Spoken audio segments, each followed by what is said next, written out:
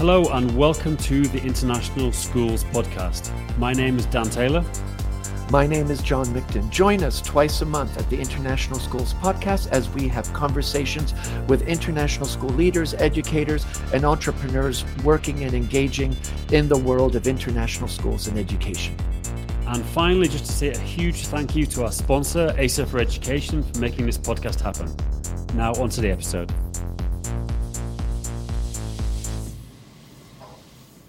Hi, welcome to the podcast. Today, I'm delighted to have a returning guest, Daniela Silva. The last time we spoke to Daniela, she was in Peru, and she's now in Singapore, so halfway across the world. So, Daniela, welcome back to the podcast. Thank you, Dan. Thank you for inviting me.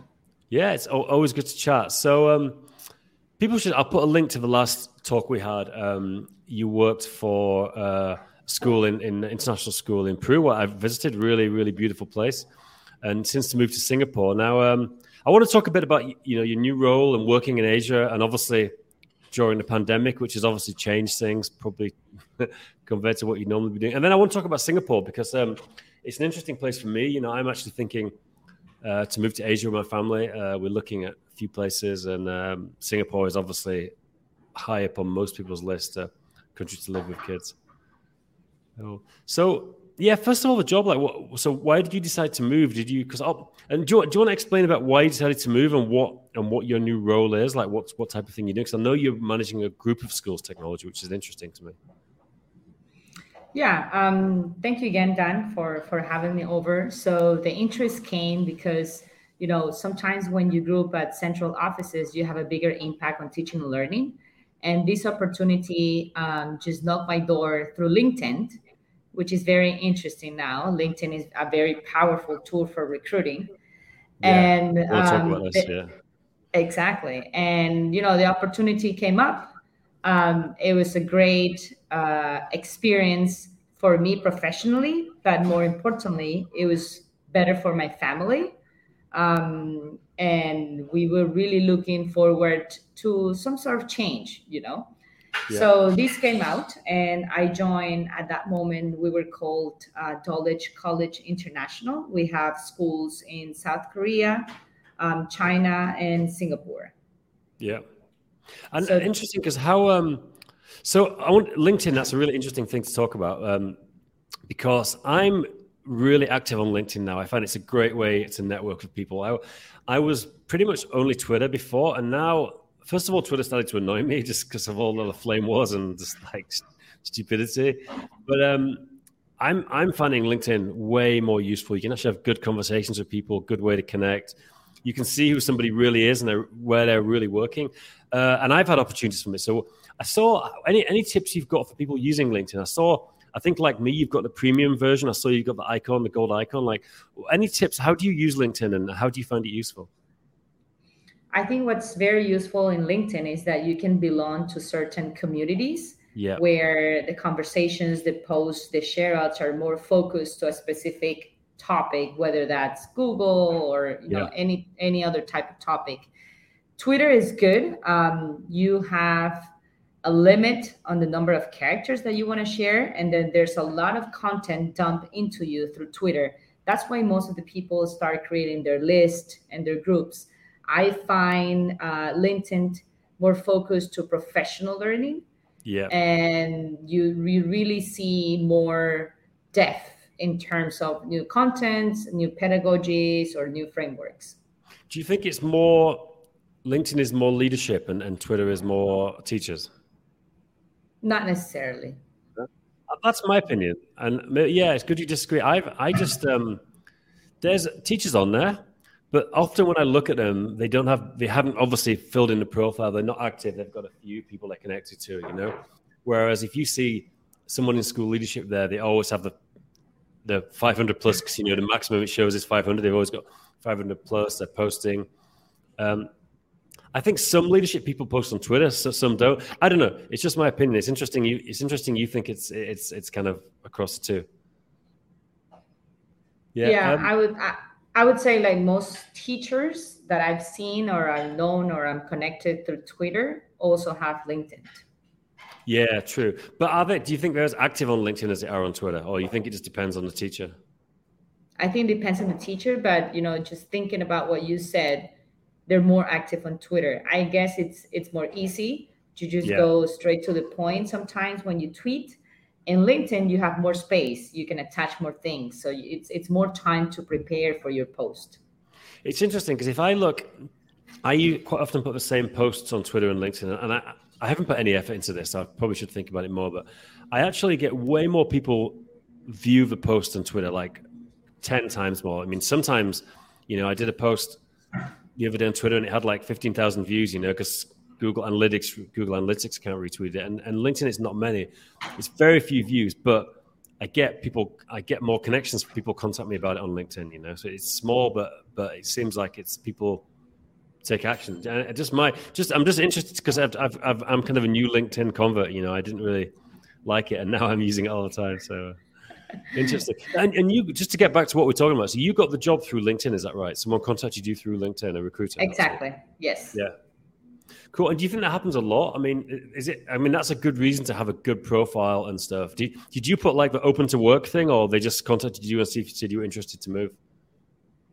I had the open to work. Okay. On your profile picture, right? Yeah, the green. Okay, so that's a good tip, I guess. People, if you're doing that, people know to contact you. And I think you can. I think you can make your profile. You can indicate you're looking for a job, so only recruiters see it. I don't know if you've seen that. You can put something so only recruitment agencies see this, saying nobody else does, which is that's quite cool. And you can also select the regions where you want to be recruited. Aha, that's cool. Yeah, that's very interesting. Good. Yeah, so you got the job through recruiter. Do you think, is that the first time you've done that? And was it a good experience working with an agency? Not through recruiter, it was directly. It was direct. Okay, sorry. So it was actually a school, the group. Yeah. Okay, got it. Yeah. So they're doing their own recruitment. Cool. So what's your role now? What type of stuff are you doing? So my role, I'm the group head of learning, innovation, and educational technology. We have two headquarters for the company. One is in Shanghai, one is in Singapore. I'm based in Singapore since January 2021.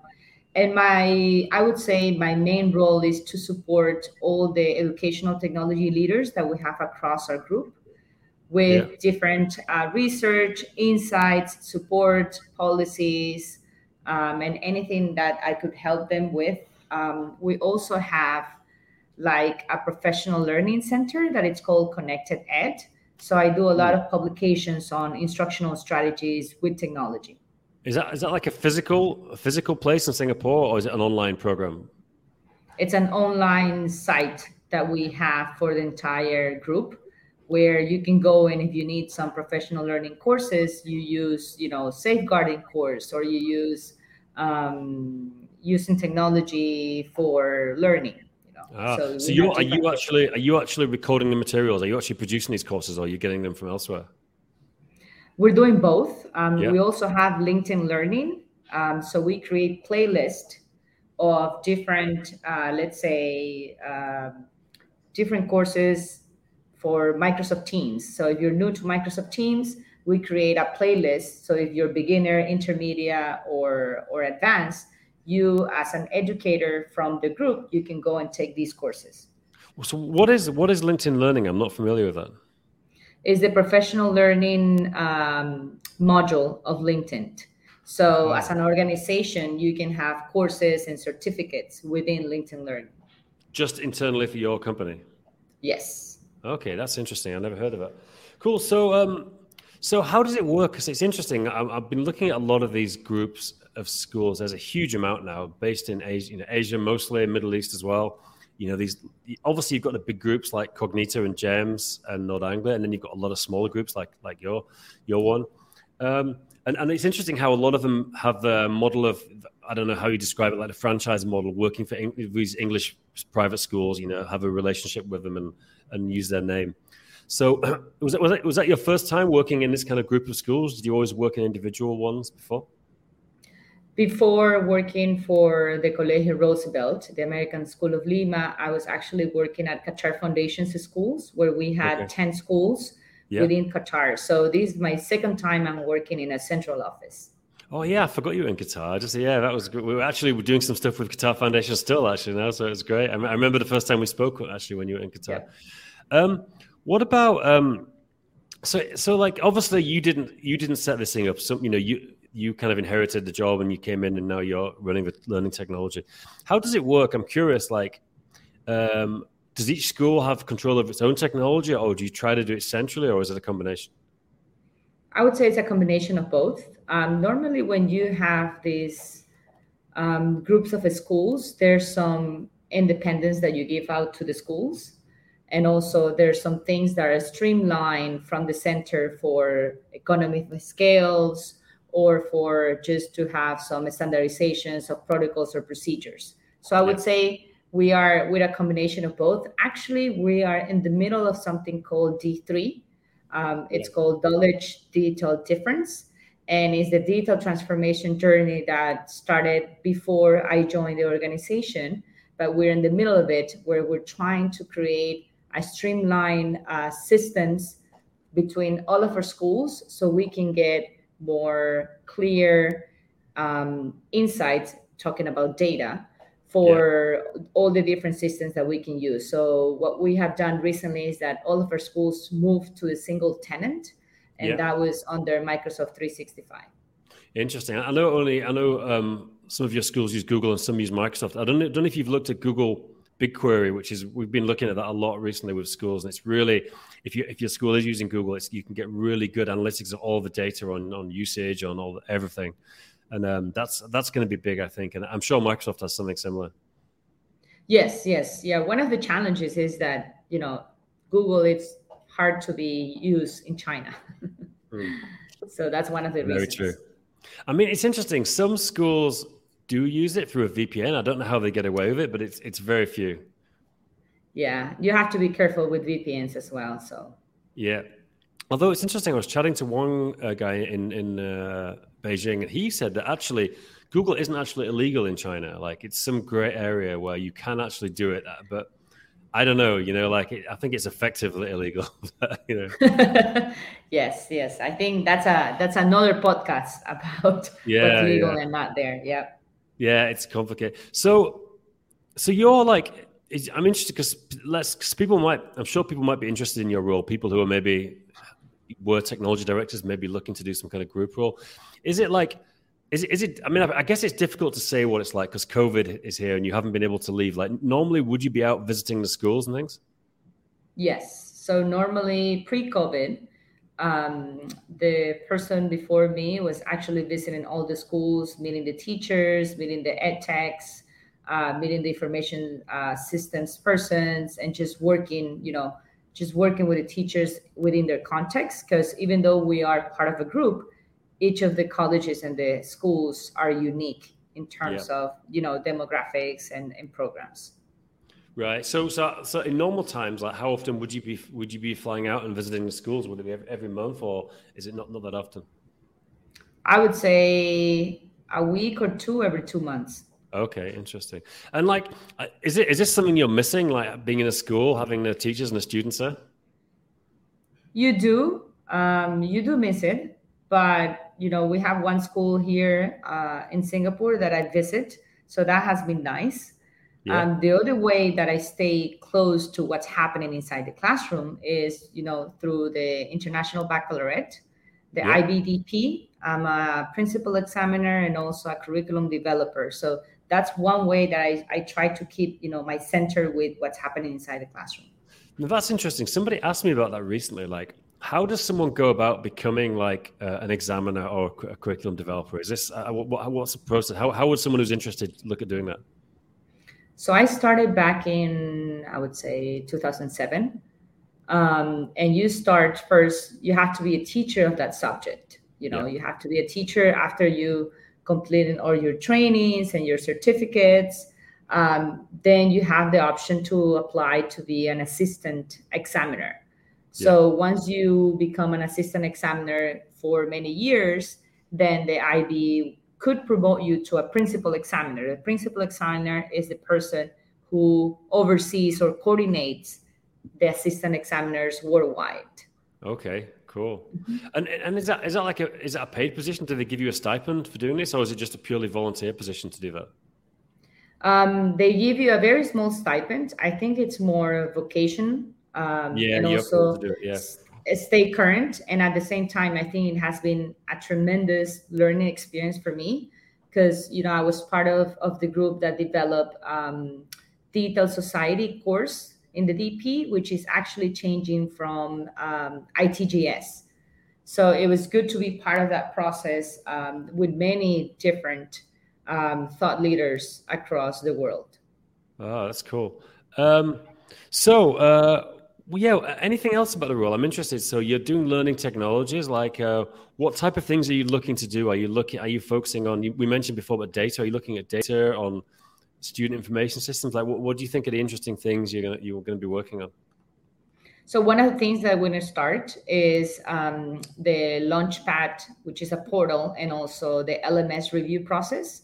Yeah. Our schools have been independently using different LMSs, and that's hard when you're trying to pull up some data to do some strategic decisions. So one of the things that we're doing is we are streamlining LMSs across the group, because that's also going to help, parents and students to see the same content in the same platform if they have kids across different sections of the schools or different schools per se.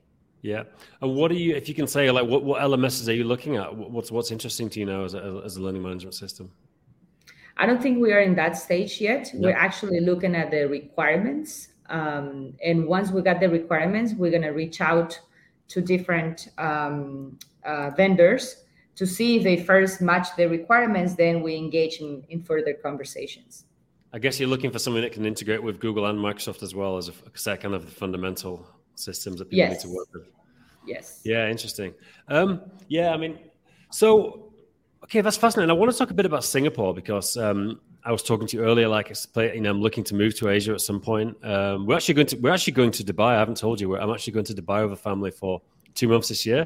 And we might stay longer. We're going to come back for Christmas and see. I feel like a change of scene, and I've got a lot going on in the Middle East. So we were looking at places, and Dubai seems like the most family friendly and best transport connections. I can get to Asia, I can get to Europe, but after that, we're looking at Asia. How do you find it? I mean, I guess it'd be just good to hear a little flavor of what it's like to live there. I know you've got a child. What's expat life like that in a general way? So I lived in China 10 years ago. I have visited Singapore as a tourist, and I really liked it when I was living in Qatar. But now that I'm living here, I can say that I really enjoy being an expat here. There's a sense of community between expats and a good openness from the locals. There's a mixture of cultures. You get restaurants from all over the world. You hear languages from all over the world in your apartments, on the streets, on, taking the trains. So it's something that I really enjoy. Second of all is the safetiness. It's super safe. It's very safe. I have friends that their kids just take, the local transportation, go to school, come back. Very easygoing. I would say that even driving, some people disagree. For me, it's super safe compared to all the other countries that I have lived in. Do you drive? Or do you just take public transport? We drive. Yeah, okay. And is it easy to get around in the car? I always imagine it's super crowded, Singapore. Is it easy to get around? I would say because we're in COVID, it's super easy to get around. You only get, peak hours where the traffic is really bad. But I don't know, whenever, the country really opens up and you get more tourists, you might get more crazy. But, my commute to my office is actually 2 minutes walking. Okay, 2 minutes walking. Oh, that's fun. I guess you planned that. You found somewhere close to where you live, which is the way to do it. Yeah. And where do you work? I was going to look on Google Maps. You work in the center of Singapore, or if there is a center? Yeah, there's like a downtown. It's called Novena, so I work there. Novena. Okay, cool. What about living? Do most people? I guess some people listen to this might be looking to work there as a teacher or whatever. There's a lot of international school jobs in Singapore. Most of the time, I guess it's apartments. Do the schools organize it? And what are the apartments like there? I would have to say from my own experience, because I'm not actually working at a school, I'm more working at a head office. But my understanding from friends that I have here that I worked with them in Qatar or China or even Peru, most of the schools provide you some housing allowance. Yep. And then whenever you arrive, they provide you 2 weeks of a service apartment. So you get 2 weeks to actually find a place, or sometimes you find a place online from before you get here, and then you move to these apartments. And most of the apartments have a pool, have a tennis court. It's very green here, so it's really easy. It's a very automated country. Everything's through the phone.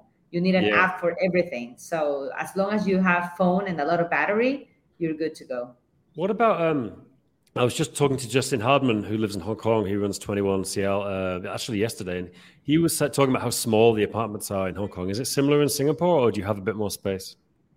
I think from friends who have lived there, they say it's bigger here. So spaces are bigger in Singapore. Yeah. And what about family life? Like, I know there's a lot of there's expat sport clubs and things like that. I mean, how have you met other parents, and what kind of things do you do in the weekends and stuff? As you know, I'm from Ecuador, so I speak Spanish, and my husband is from Uruguay, and we speak Spanish everywhere. That's our first language. So, for example, we go to a restaurant or we go to a store and we start speaking Spanish, and then some other people, approach us and say, "Oh, you speak Spanish," and then we get along, and those are the friends that we have now. And and they have children the same age as our daughter, so that has been really good. Great. And what about the schools? I mean, obviously you only know the school your daughter goes to, but I mean, I know the Singapore American school. Actually, Chip Kimball, he was a director, now he's ISP. I met him last week, and that's a pretty phenomenal school. I think it's like 4,500 students. It's just crazy, but I know that's very regarded, and a lot of the other schools are good. Is that your experience, that the schools are very good, the international schools? Yes, I will have to say yes. Mm-hmm. Yeah. And I believe the local education system in Singapore is good as well. I mean, I haven't never worked with any schools from it, but just from what I've read, I think it's quite highly regarded. Yes, they have a lot of requirements and exams. I would say that education in Singapore, whether that's local or independent, it's really good. Yeah, I guess I've heard that as a criticism of the local system, but it is super focused on exams, like a lot of Asian countries, almost too much in terms of from us coming from a more Western environment. It seems like that. Cool. So what's the future for you? You think you're going to stay in Singapore long term, or I guess you're hoping for COVID to end like everyone, so you can travel around a little bit and see some things. Yeah, we would love to go, to Indonesia or just Malaysia, where you can drive 4 hours and you are in the capital, Kuala Lumpur. But no, we are really happy where we are. I like sunshine, as you know. I'm from Guayaquil, from Ecuador, and I'm used to the sunshine and the heat, and I miss that a lot. And my daughter is having a great experience at her school. She's learning Mandarin. She speaks Spanish with us at home, and she also speaks English at school. So having that third language for her was very important for us. And do you think she can learn Mandarin? Do you think it's realistic to learn it? She picks up words a lot. She gets 1 hour of Mandarin a day. She understands the writing now. If we are at a shopping mall or anything, she can pick up words and say, "Hey, Mom, I think she's saying that she wants to go to the restroom," for example. I have no idea what they're talking about, but she does understand. And I think she's only 5. So that's the best age for her to get the third language. Got it. Are you trying to learn Mandarin, or are you not even going for it, not even trying? I honestly, I try, and when I lived in China, and I can get by of just buying stuff, but that's it. I mean, that's all I can talk. I would love to learn that, but it's just such a commitment. It's a serious. I mean, you can get to a basic level, fairly easily, but then to actually speak it. I got a good friend, Dave Freeman, in Taiwan, and he grew up there and speaks really good Mandarin, and it just impresses people so much when they're out there. He even has the local accent and everything. It's really cool. Well, you have to live also in a country that speaks Mandarin, right? Yeah, exactly. Yeah, exactly. And but I guess Singapore's a mixture, isn't it? Do you get Cantonese speakers as well, or is it a mixture of languages, or is it mostly Mandarin? I would say mostly Mandarin, but most of the communication from the government, everything's in English here. Right. Everything's in English. Yeah. Yeah, because you've got a few ethnic groups. I know there's Malaysians or Malays and a lot of Indians, isn't there? And obviously Chinese. So it's a kind of real. There's a few kind of large ethnic groups in Singapore that make up the country.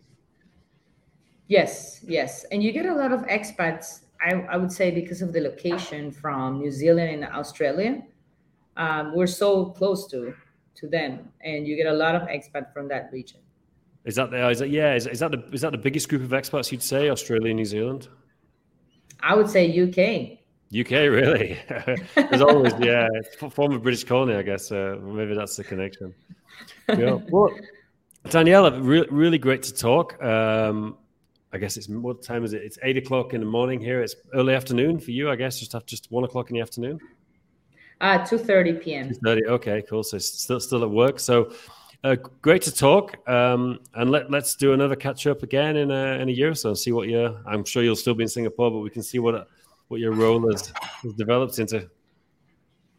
Absolutely. I mean, this podcast really helped me reflect on my journey. And I'm really thankful for that. Thank you, Dan, for inviting me over again. Yeah, always a pleasure. Thank you very much, Danielle. Thanks. Bye.